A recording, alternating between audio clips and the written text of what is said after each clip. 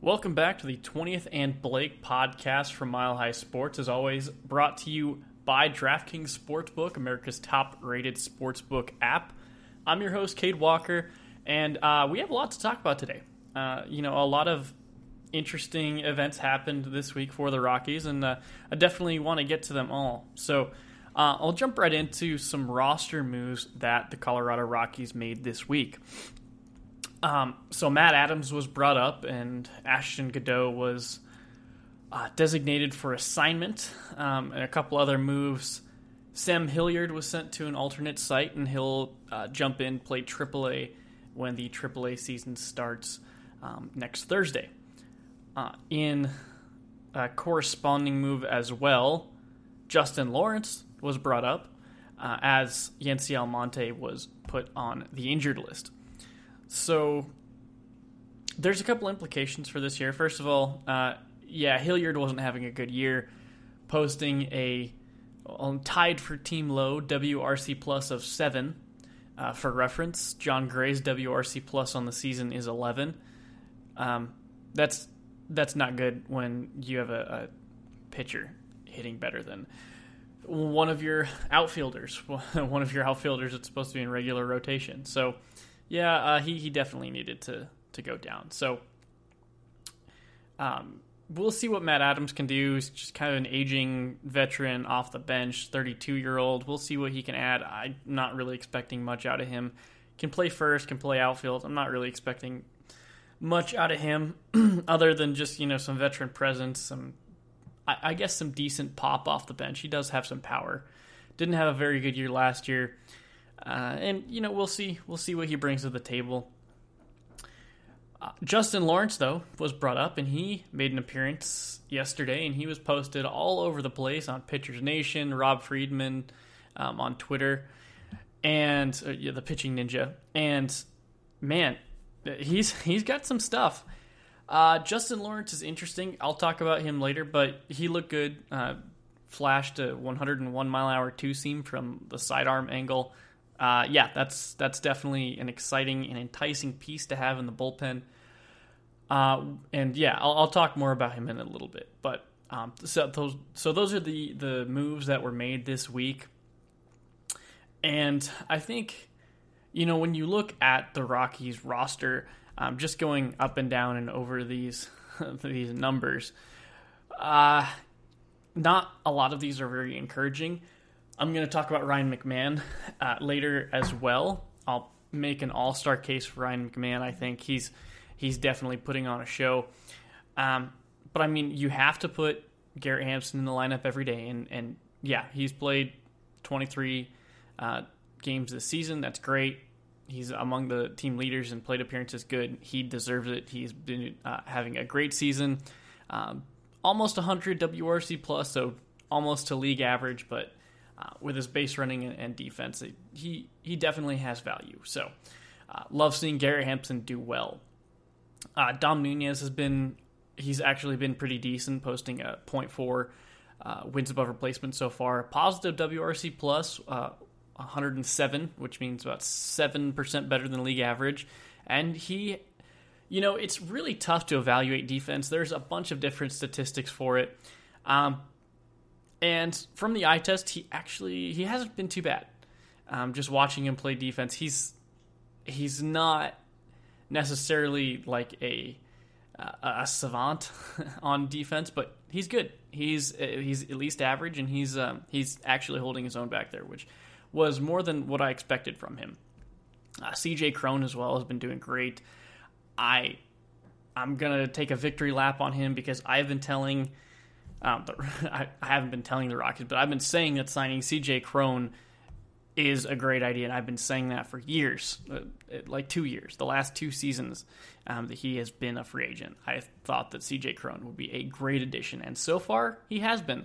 Not a good defender by any means, but positive WAR, 120 WRC plus, about 20% better than league average, and he's actually been robbed of a couple home runs, not defensively, but by Baseball Savant, the StatCast metrics of expected home runs. CJ Cron should have, I think, about 2 or 3 more than he currently has. So that's definitely a factor. So yeah, maybe there's a little bit more room for improvement from him, but he's done fine. He's done a good job, and that's encouraging. Trevor Story's finally rounding into shape. I think he's going to be just fine. There's no reason to think that he'll continue his 87 WRC plus that he has on the year. His expected numbers are fantastic. He's going to round into shape, and watching him pick it up the past few games, that's good news for the Rockies when they inevitably trade him at the deadline, which I believe they need to do. So, yeah, those are the team leaders. Down near the bottom, I mentioned Sam Hilliard with a 7 WRC plus. Tied with him is Josh Fuentes with a 7 WRC plus, which means he's about 93% worse than league average. Fuentes, amazing defender, fantastic defensive player, can play above average at both first and third. That guy can't hit. I'm a big Fuentes fan. I like the guy as a player. I like the guy as a person. He can't hit. And he needs to go, I guess, down to AAA to figure it out. But, I mean, he's already 28. I'm not sure how much else he can develop at this point. So we'll see. We'll see what he has. Raimel Tapia has also been okay. His WRC plus is at 89, so a little bit below league average. But I think he's a little bit underrated as a defender because he's forced to cover so much ground. And he's a good base runner, so, I mean, he's decent as a mainstay in the rotation.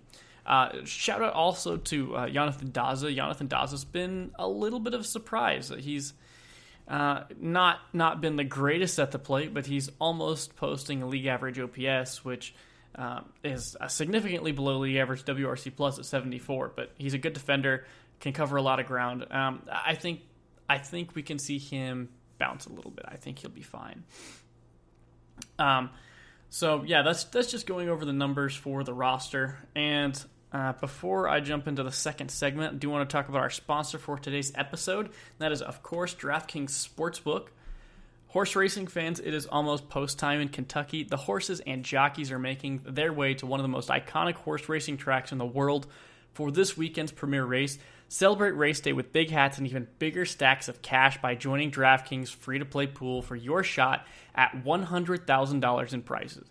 Grab your hats, mint juleps, and head to the App Store now.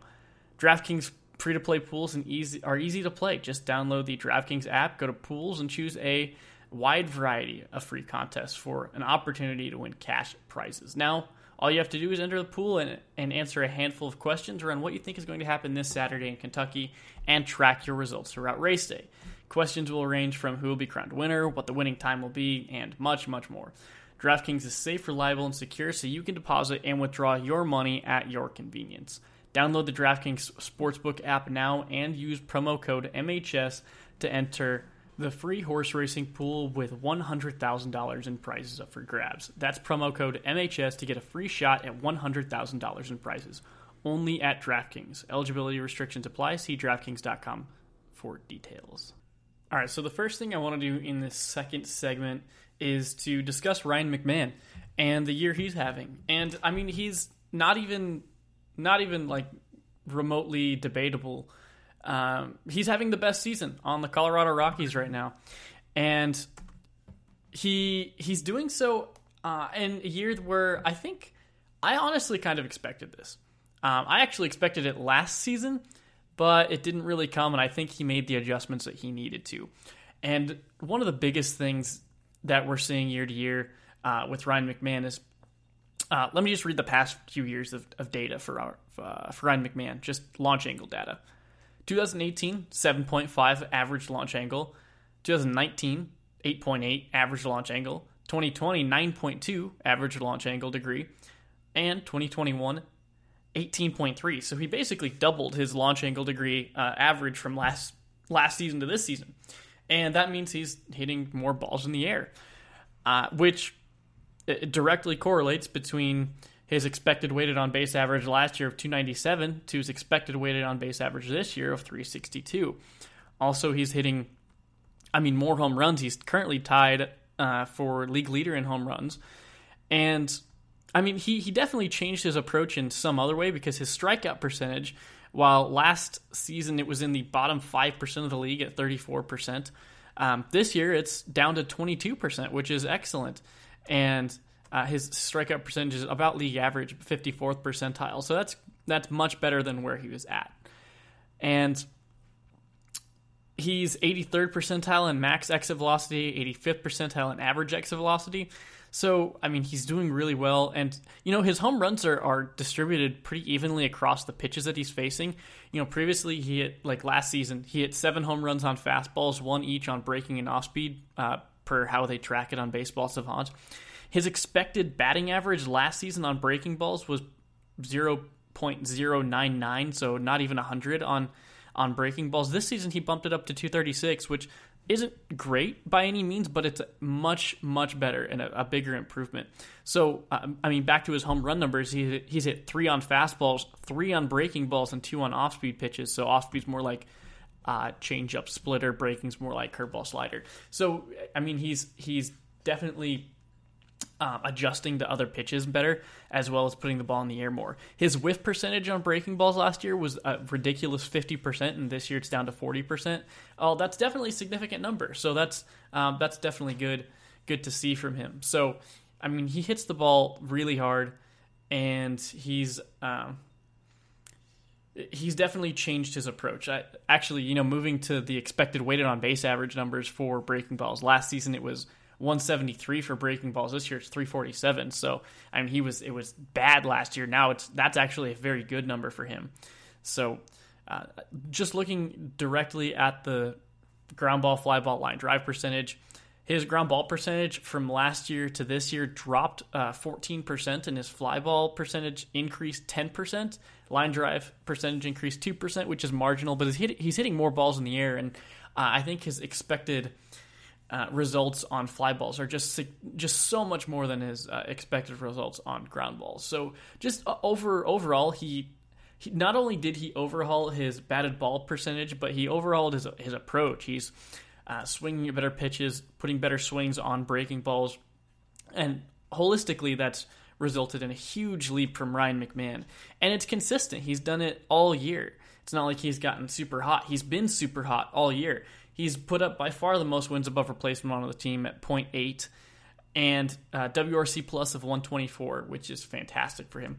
Not only to mention the tracking data on Baseball Savant puts his outs above average at in the 96th percentile, which is amazing.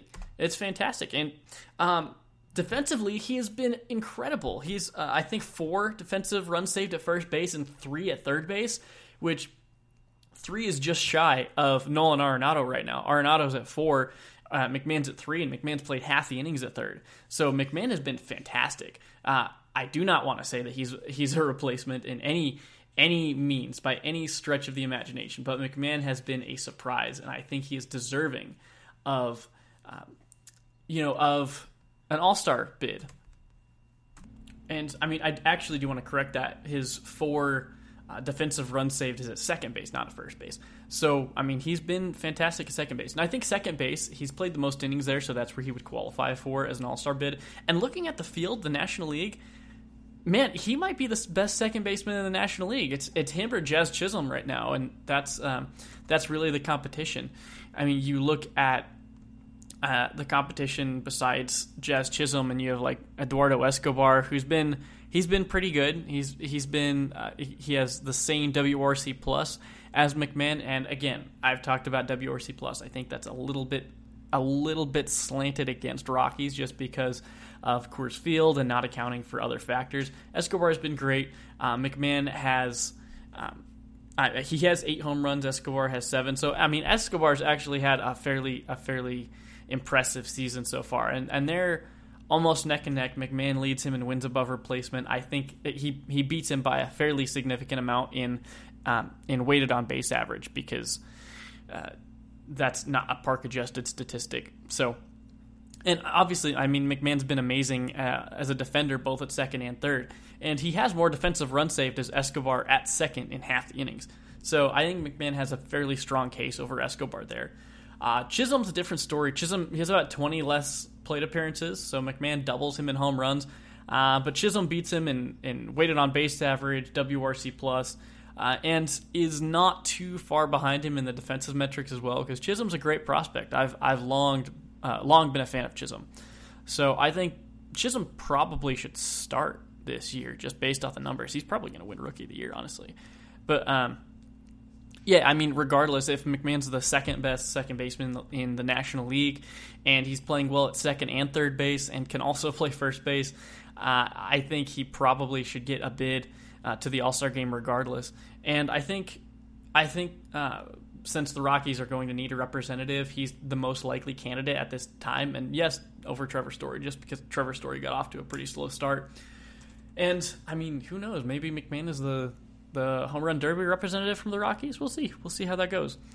Because I believe that the Rockies have to have at least one representative in the home run derby since they're hosting it. So, my pick would probably be Story just because he effortlessly hits home runs. But if we're talking about raw power, McMahon hits the piss out of the ball, and he has one of the better power numbers in the league just in terms of like raw power. I said 85th percentile in average exit velocity, so he's good. And I think also lefties have a little bit of an advantage at Coors Field when trying to hit home runs. So that's what I got for him. I think he's making a strong All-Star bid. And shout out to Drew Kreisman. He called it last year that he was going to make an All-Star game, and I thought that was a bit bold last year. I personally thought it would take another year, which I was right, but I probably should have written that down. But yeah, I mean, he was as high on him as anybody, and that was cool to see as well.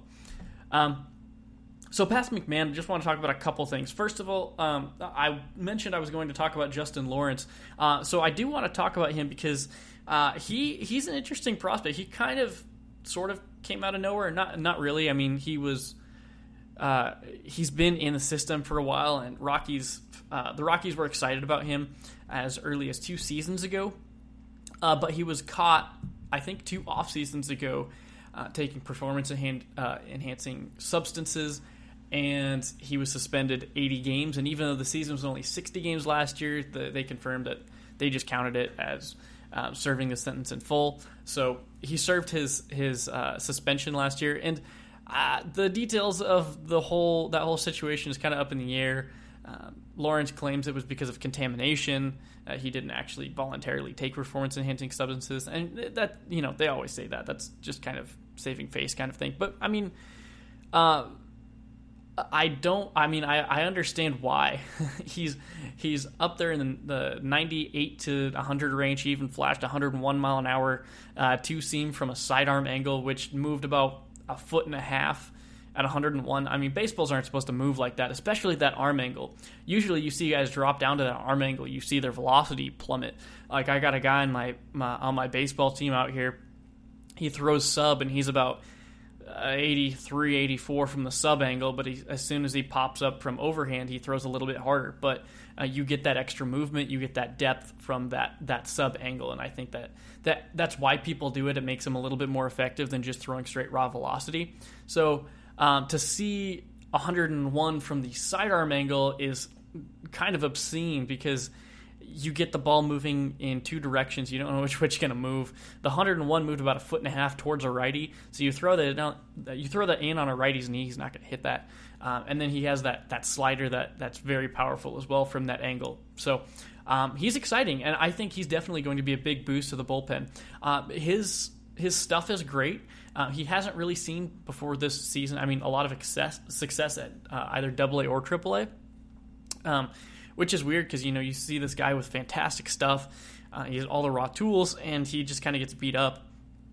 So I think traditionally control has been his issue, and he looked fine yesterday. He looked fine, but, it's a 1-game sample size, so we'll see how he does moving forward. So that's what I got on him. So he's going to be, I think, a decent boost to the bullpen if he can keep his control. So that's what I got on him. Last piece of information that I wanted to discuss is that the Rockies still haven't hired an interim general manager, which typically when you fire a guy or he leaves, you want to replace him as soon as possible, at least with an interim GM. They replaced him in a sense where they have Greg Fiesel as the team president, but Fiesel's not a baseball guy. So currently all of the decision making in baseball operations is on Dick Monfort, which not ideal. Not ideal for your owner to be making all those decisions, and especially one like Dick Monfort, who has shown that he's first of all overly loyal. Which loyalty is not a bad thing, but to a degree, there's definitely too much of anything is bad. He's overly loyal, and he's not a baseball guy in the traditional sense, where you have the guy who has been working in a scouting department or analytics department and actually knows the game beyond sort of surface level things. You sort of caught a glimpse of that last season when Dick Monfort said, "Yeah, I had an analytics team interpolate the data, and we're going to win 92 games next year." Obviously, that didn't happen. Not even close. Whatever interpolation he was talking about didn't work. So, hopefully the Rockies can name an interim GM as soon as possible and move forward with a permanent GM, which I've seen some names float around. Dana Brown, I suggested him last time. I think I like that a lot. He might be my first choice because the other candidates I talked about, Dan Evans, again, would be fantastic. Would love him. But he hasn't been in the game, so it would be kind of a PR mess, maybe, potentially, just kind of hiring this guy who hasn't been in there for a while. But I think he'd do a fine job, so I wouldn't really care about that if I was in the organization. And then finally there was Pete Patilla, who, I haven't really seen him being floated as a rumor for this job, but I think he would do fine. I do understand why they would want to avoid the whole, hire from the Astros organization type deal. So I would understand that. Dana Brown just is probably the safe pick if you're looking at it from that point of view. So I hope they figure out who they could hire as a long-term general manager.